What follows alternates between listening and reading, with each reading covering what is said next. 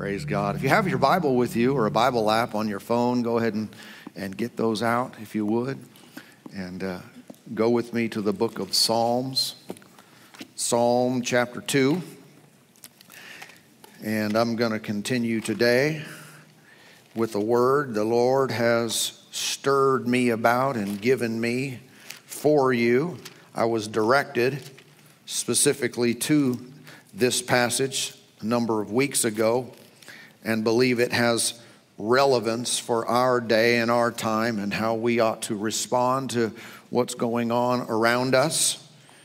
And this is called the stand. We are called to stand. Amen. Not cave, not back down, not give in. Amen?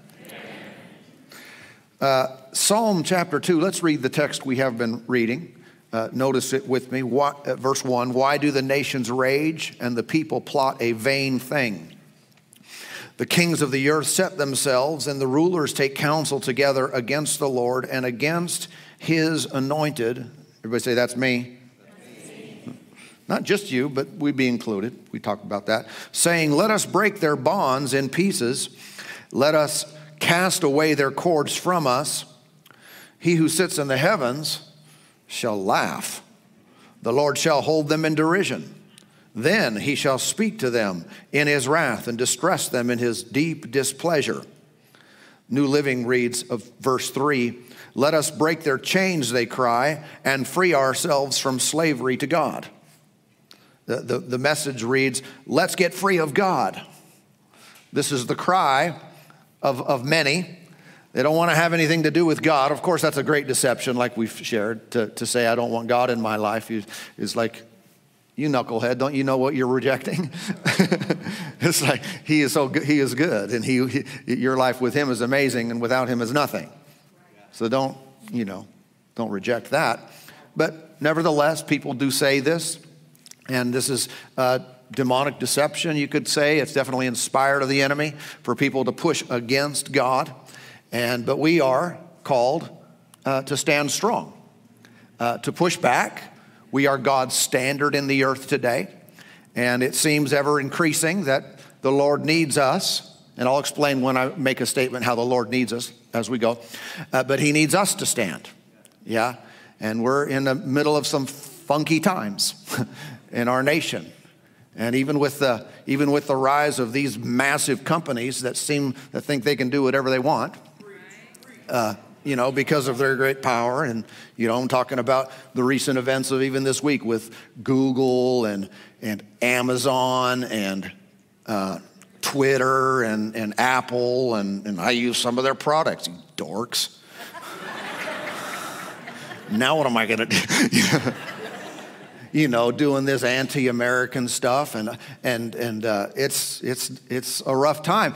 But I want us to catch the gist of how the Lord is. Because how many know he's not pulling out his hair? He's not freaked out, losing sleep.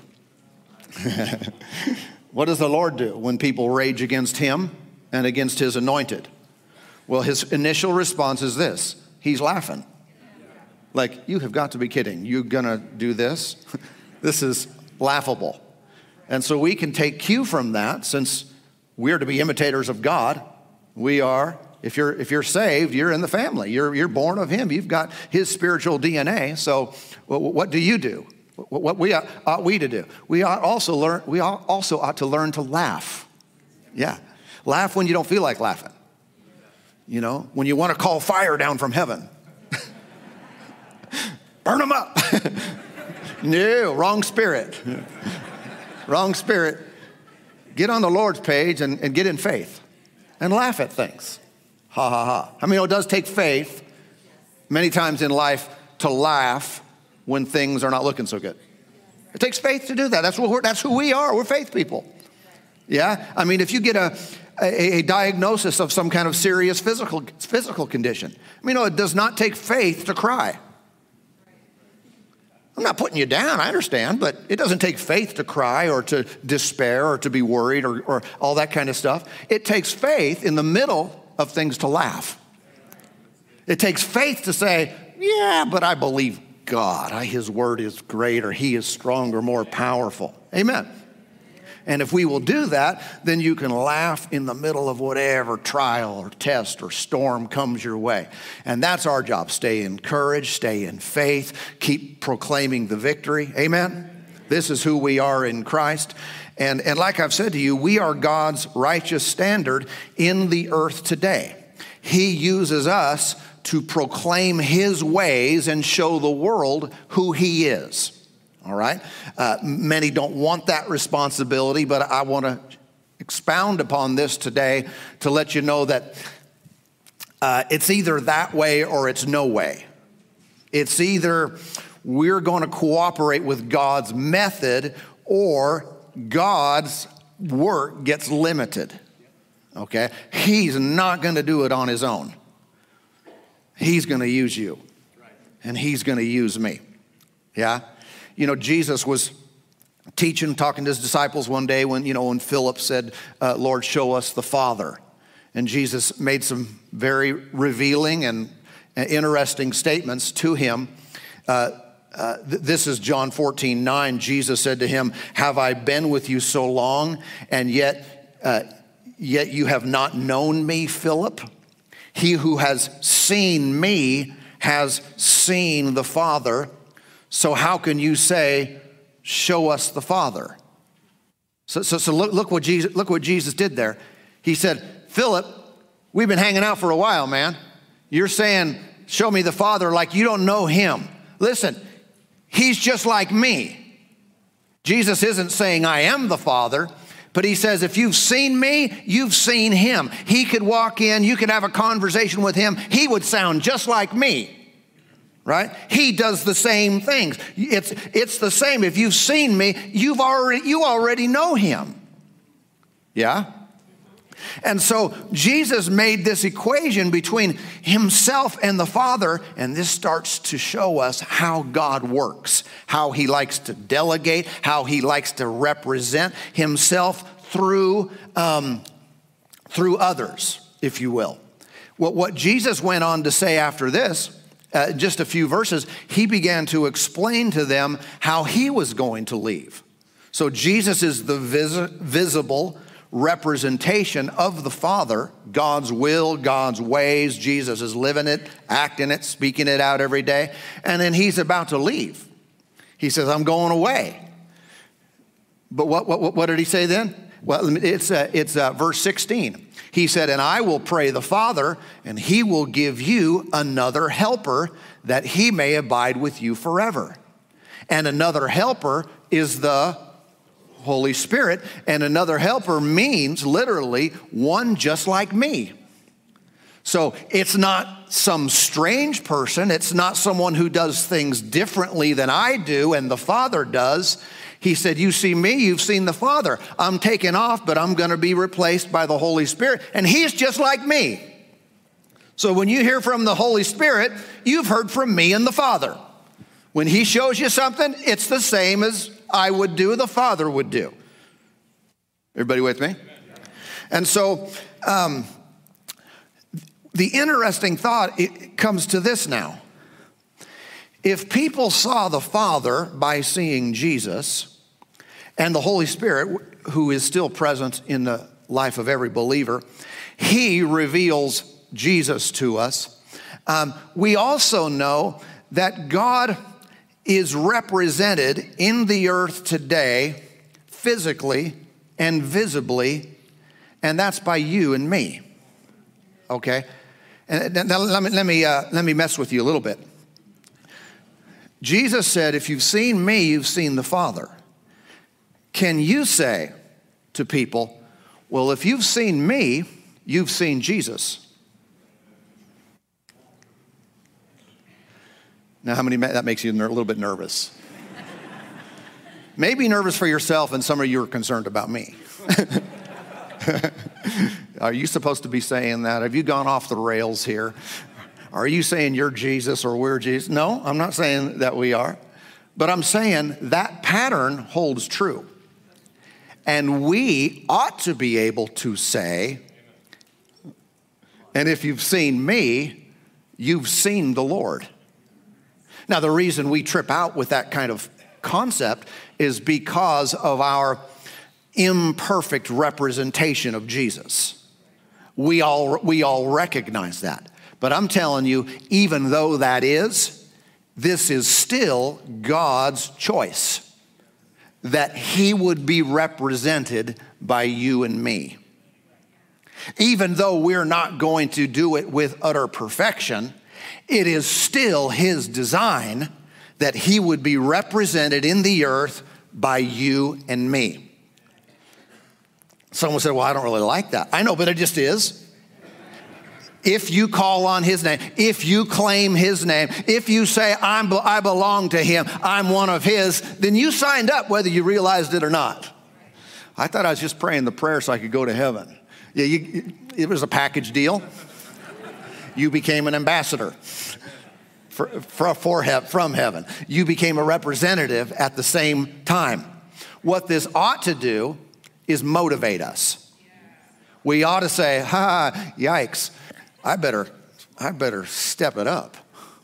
I better get my act together, because if the Lord designed it that I would represent him in the earth and people would eventually know him personally because they looked at me, I better change some things.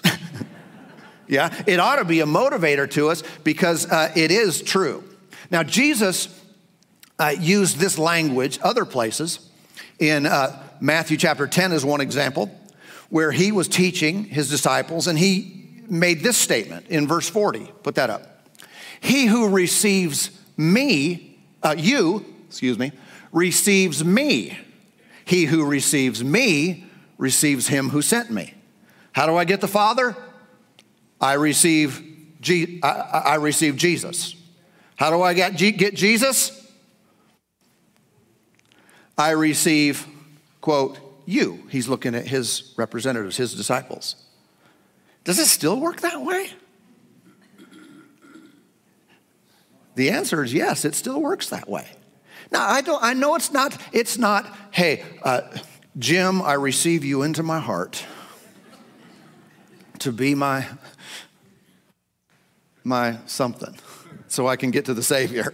No, it's not that. But you have to receive a person, because they are God's designated representative of him to share Jesus.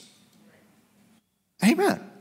The reason I have received Jesus, and thus the Father, is because my grandmother represented Jesus to me.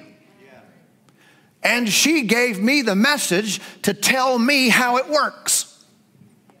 I learned what I need to do, what I need to believe, how I need to receive him from her. If I would have skipped over her and said, no, I want the Lord in my life, but don't you talk to me, then how many know I never would have got to the Lord? Amen. And so if we think that we can reject all people and just say, well, I just received the Lord, not you, I tell you, we are interrupting God's process.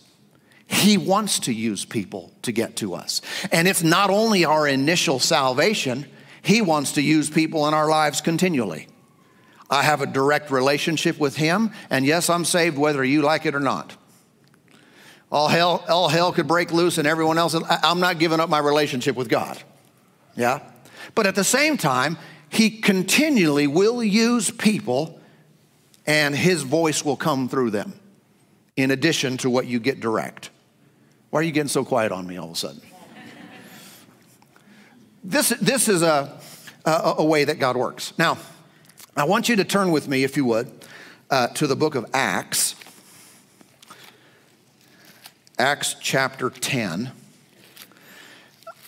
Now, I'm not putting this up on the screen, by the way. So you either look at it yourself or you don't get it. And I do that on purpose, by the way. If you wonder why I do that, say, why not just make it easier for everyone to just look on the screen? Because I don't want it to be too easy. Seriously, I really don't. I really want you to invest some effort into this. Yeah? It's not the same as just never trying, never giving any effort, never applying yourself, right? It's like if you go to the gym and you get a good towel, put it around your neck, get the clothes, got the right gear, and put your earphones in, you walk around, you walk into the room with the machines and hang out there for a bit and go by the free weights and go over there and go by the treadmills and push some buttons and, wave at people that you see. Ray, how's it going? Getting a good workout today? Yeah. And you spend an hour and then go home. Did that do you any good? And if people ask you, so you've been going to the gym? Yeah, I go every day. And they look at your fitness level and say, you might want to try a new gym. Something's wrong. No, it's just you're not putting any real effort into it. You actually have to do things that are hard. You actually have to apply yourself and lift things up and put them back down. Seems futile because nothing goes anywhere, but spiritually things are that way. So I do this. I don't want a church in the big picture where no one knows their way around the book. All right. I realize in one day that's not going to do it, but if you come here for years like you're supposed to, God plants people and they stay for many years. If you do that over time, you'll be developed more. Hallelujah. Hallelujah. Did you find Acts chapter 10? It's still right there where we left it. Verse 1, there was a certain man in Caesarea called Cornelius, a centurion of what was called the Italian regiment, a devout man and one who feared God with all his household, who gave alms generously to the people and prayed to God always.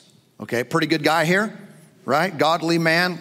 He's a giver. He's a prayer. He's also not saved. All right, he's not born again. He's not one of the redeemed. Why? Do you know why he's not? He just doesn't know how.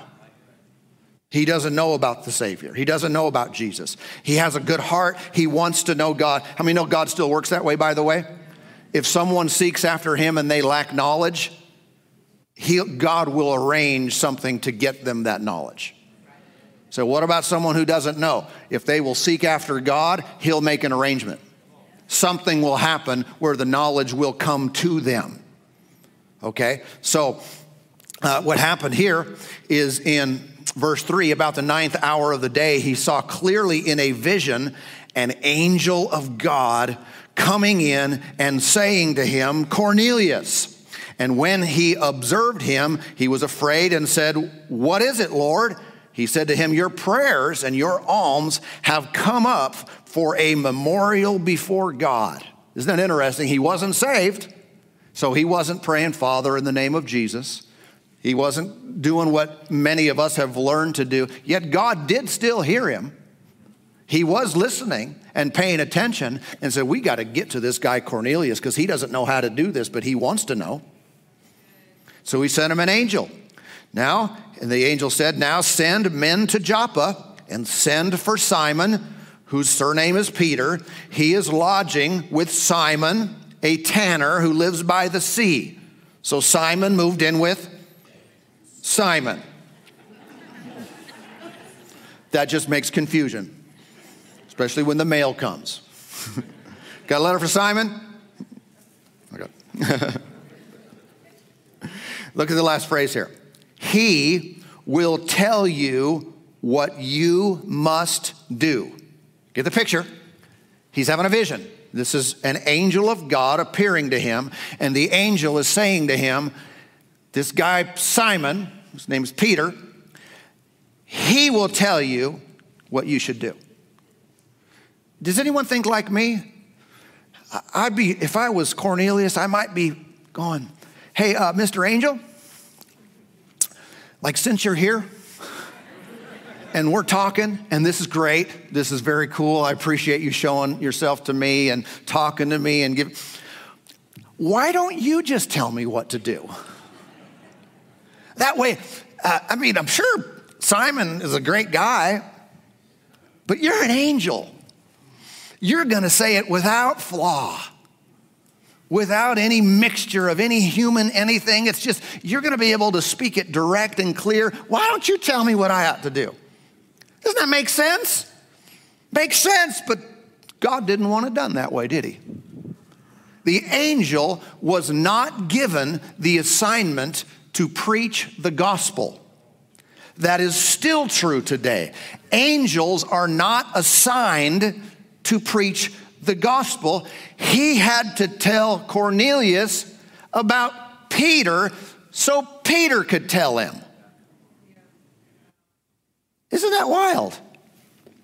Now, if you read the whole chapter there, you'll find, well, what happened next? The angels appear into Cornelius. Peter then is having a great vision as well of the animals and the unclean animals. And the Lord says, rise, Peter, kill and eat. Basically giving Peter a revelation that salvation is not just for the Jews, but it's for everybody. Okay, so Peter's getting this revelation coming in, in dramatic fashion. And then Peter wakes up or comes out of the vision. It says in verse 19, while Peter thought about the vision, the Spirit said to him, behold, 3 men are seeking you. Arise, therefore, go down and go with them, doubting nothing, for I have sent them. And again, you got the angel, got the vision, got the Peter's thing, and then the Spirit says to him, doesn't this seem a little bit like it's time-consuming? Maybe not the most efficient way to get the gospel to this devout giver and prayer and Cornelius in his house. All this stuff took place, and so ultimately, Peter is sharing the gospel with Cornelius. This is God's way of doing it. Now, we might not fully understand that or get that and say, well, why is it going? It just is. If people did, what if Cornelius said, well, I don't want to talk to Peter.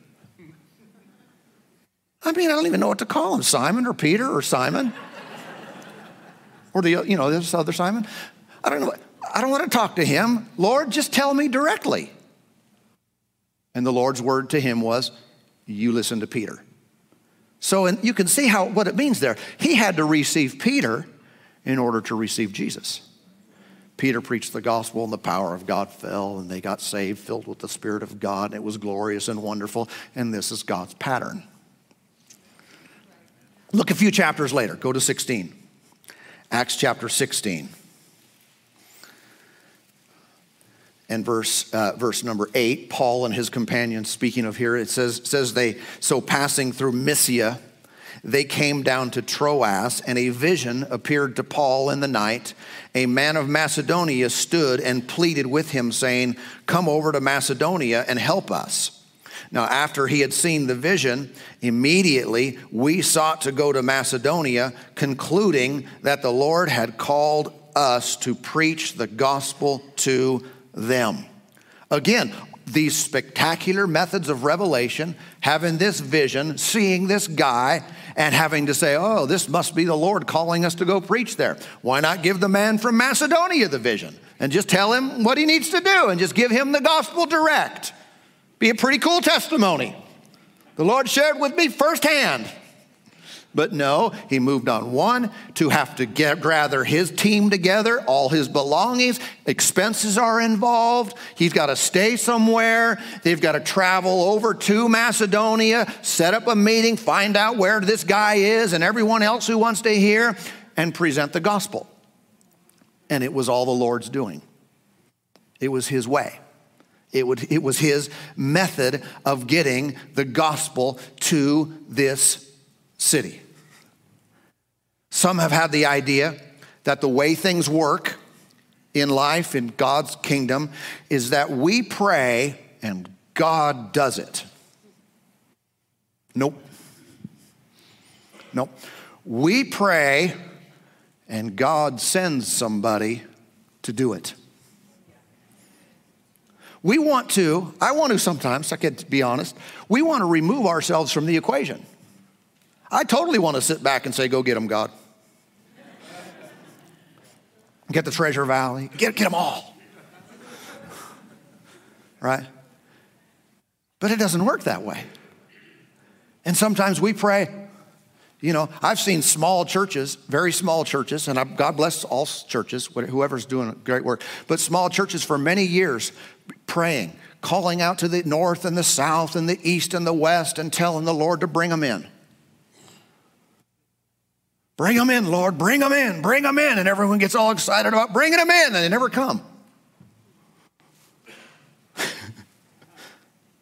And just like we are called to reach many, many thousands more. And we can do the same thing. Lord, send them in from the north. We call them in from the south. Amen. The east and the west, bring them on in. Does that mean they're going to come? Well, I tell you how it's going to work is until you go out to the north and you go to the south and you go to the east and you go to the west, those people aren't coming. Does that mean we shouldn't pray? No, we should pray. We pray for people. But it's interesting, even when Jesus himself was looking at the multitudes of people, and he proclaimed in Matthew 9, the fields are white unto harvest. They're ready for harvest. That's the people's lives. And so he said, the harvest is plentiful, but the laborers are few. Therefore, pray the Lord of the harvest that he would send laborers or workers into the harvest field. He didn't say, pray that they'd come in. He said, pray that someone would go get them. And I sometimes don't want it to be that way. I think, angel, you do it. Lord, you do it. Just bring them all in. But it seems to be the pattern in God's kingdom that when we pray, he moves on somebody. We ask him for help, he moves on somebody. I don't mean we can't personally get a prayer answered without anybody else. I don't mean things like blessings and healings and all those things can't come direct. Absolutely they can. But I tell you, the work of God in the earth is directly tied to individuals answering the call. We all pray and say, Lord, we want help. We need to reach the world. We need you to send more people. I look at my own life and I look at my own calling and I say, sometimes I ask, why am I here?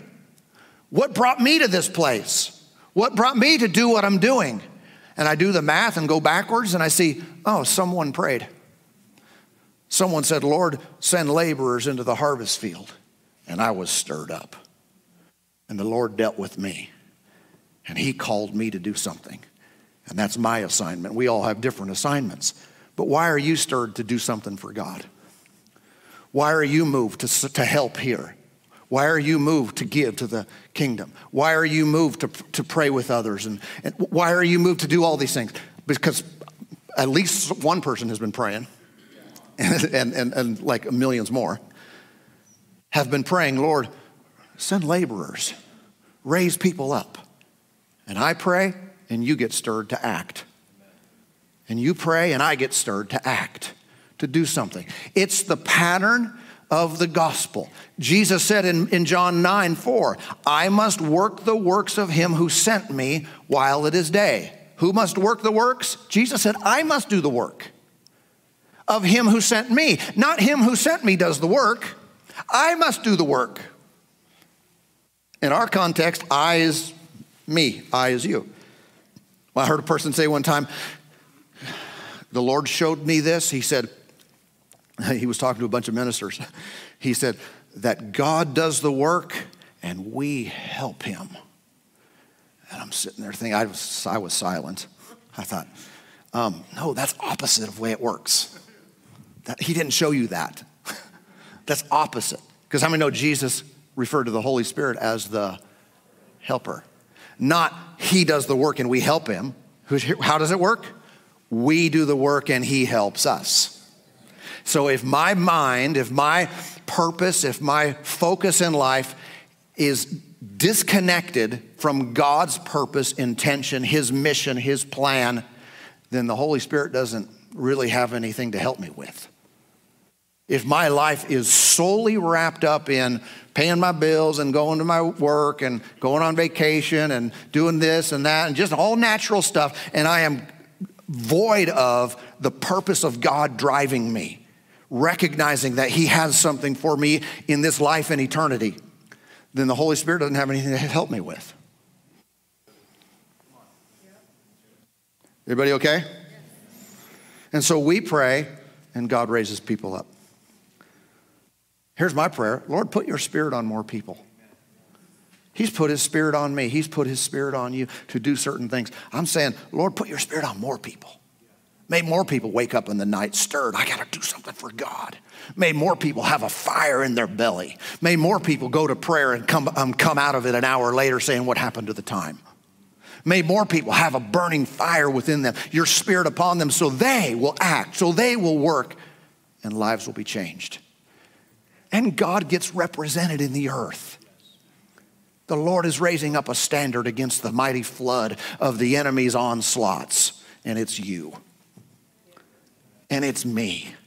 We adhere to his ways, his words. We speak them out. We follow his plan, and the standard of God reigns supreme, and he will not be denied.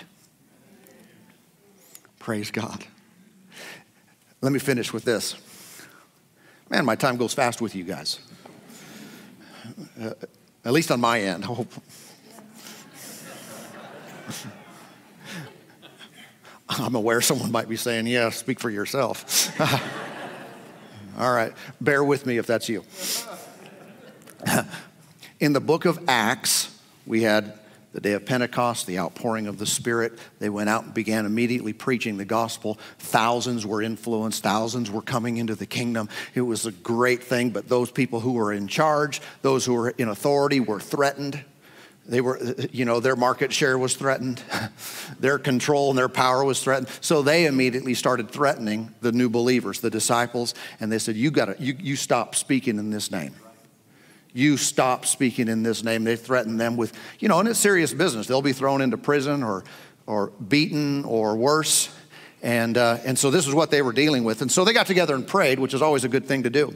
It says in Acts chapter 4, verse 29, Now, Lord, look on their threats and grant to your servants that with all boldness they may speak your word. By the way, this is super cool. They're being threatened with imprisonment, with beatings, all this. They're being threatened. And what do they say? They don't say, Lord, deliver us from these people. Lord, cause them to back down. Cause them to retract their statements against us. They said, no, Lord, just make us bolder.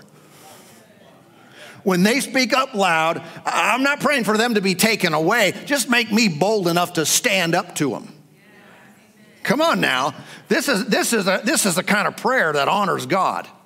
This is the kind of prayer. I think we need this kind of Christian in our day. And it's ever going to increase. When you're saying, Lord, get me out of all this, why don't you change it and say, Lord, just make me bold enough to stand against it. Because when you stand, he stands in you. He stands with you. He stands for you. As long as your heart is pure, you're seeking his will and purposes in the earth today, I guarantee you, he and the hosts of heaven, you've got angels surrounding you. When you say, Lord, make me bold, you are backed up by God himself. And that was their heart. They said, Lord, fill us with boldness because we're going to speak your word. That's going to happen. So give us boldness to do it effectively and powerfully. And here's what they went on to say, verse 30. By stretching out your hand to heal, and that signs and wonders may be done through the name of your holy servant Jesus.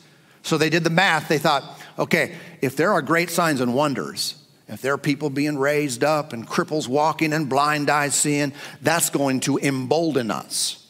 And that's logical. That makes sense. I could see how that would embolden and make them increase in their strength and courage to do this. But the Lord's response is interesting because it says in verse 31, and when they had prayed, the place where they were assembled together was shaken, and they were all filled with the Holy Spirit and spoke the word of God with boldness. In other words, it doesn't say when they prayed, God did amazing miracles and great healings, and they spoke the word of God with boldness. Does it? God wanted the same result. He wanted the same outcome, that they would be bold proclaimers of his ways and of his word, but his method was not do the miracle and that produces the boldness. God's method was, I'll fill you with my Spirit. You will speak with boldness, and the miracles will follow that. And that's how it worked. Did the miracles come? Did the signs and wonders come? Absolutely they did, but not until the people stood up boldly and proclaimed the word. And we sometimes want to sit back and say, God, just do it, just make it happen. No, fill me again. These people were already filled with the Spirit in Acts 2. This is a refreshing, a refilling, a re-empowerment. The result was boldness, and the result of people boldly proclaiming the gospel is miracles. This is when you and I stand strong, God backs us up. When we boldly, even in the face of opposition, proclaim the ways of the Lord, He backs us up. Amen, amen. And when the enemy comes in like a flood, the people of God are raised up as a standard against them. When sin abounds, grace does much more abound. I tell you, one will put 1,000 to flight, but two will put 10,000 to flight. We are the church that will not be denied, and the gates of hell will not prevail against us.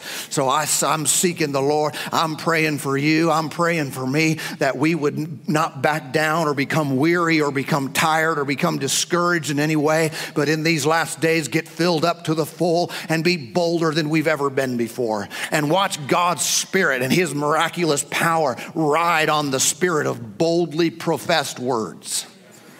Hallelujah. I tell you,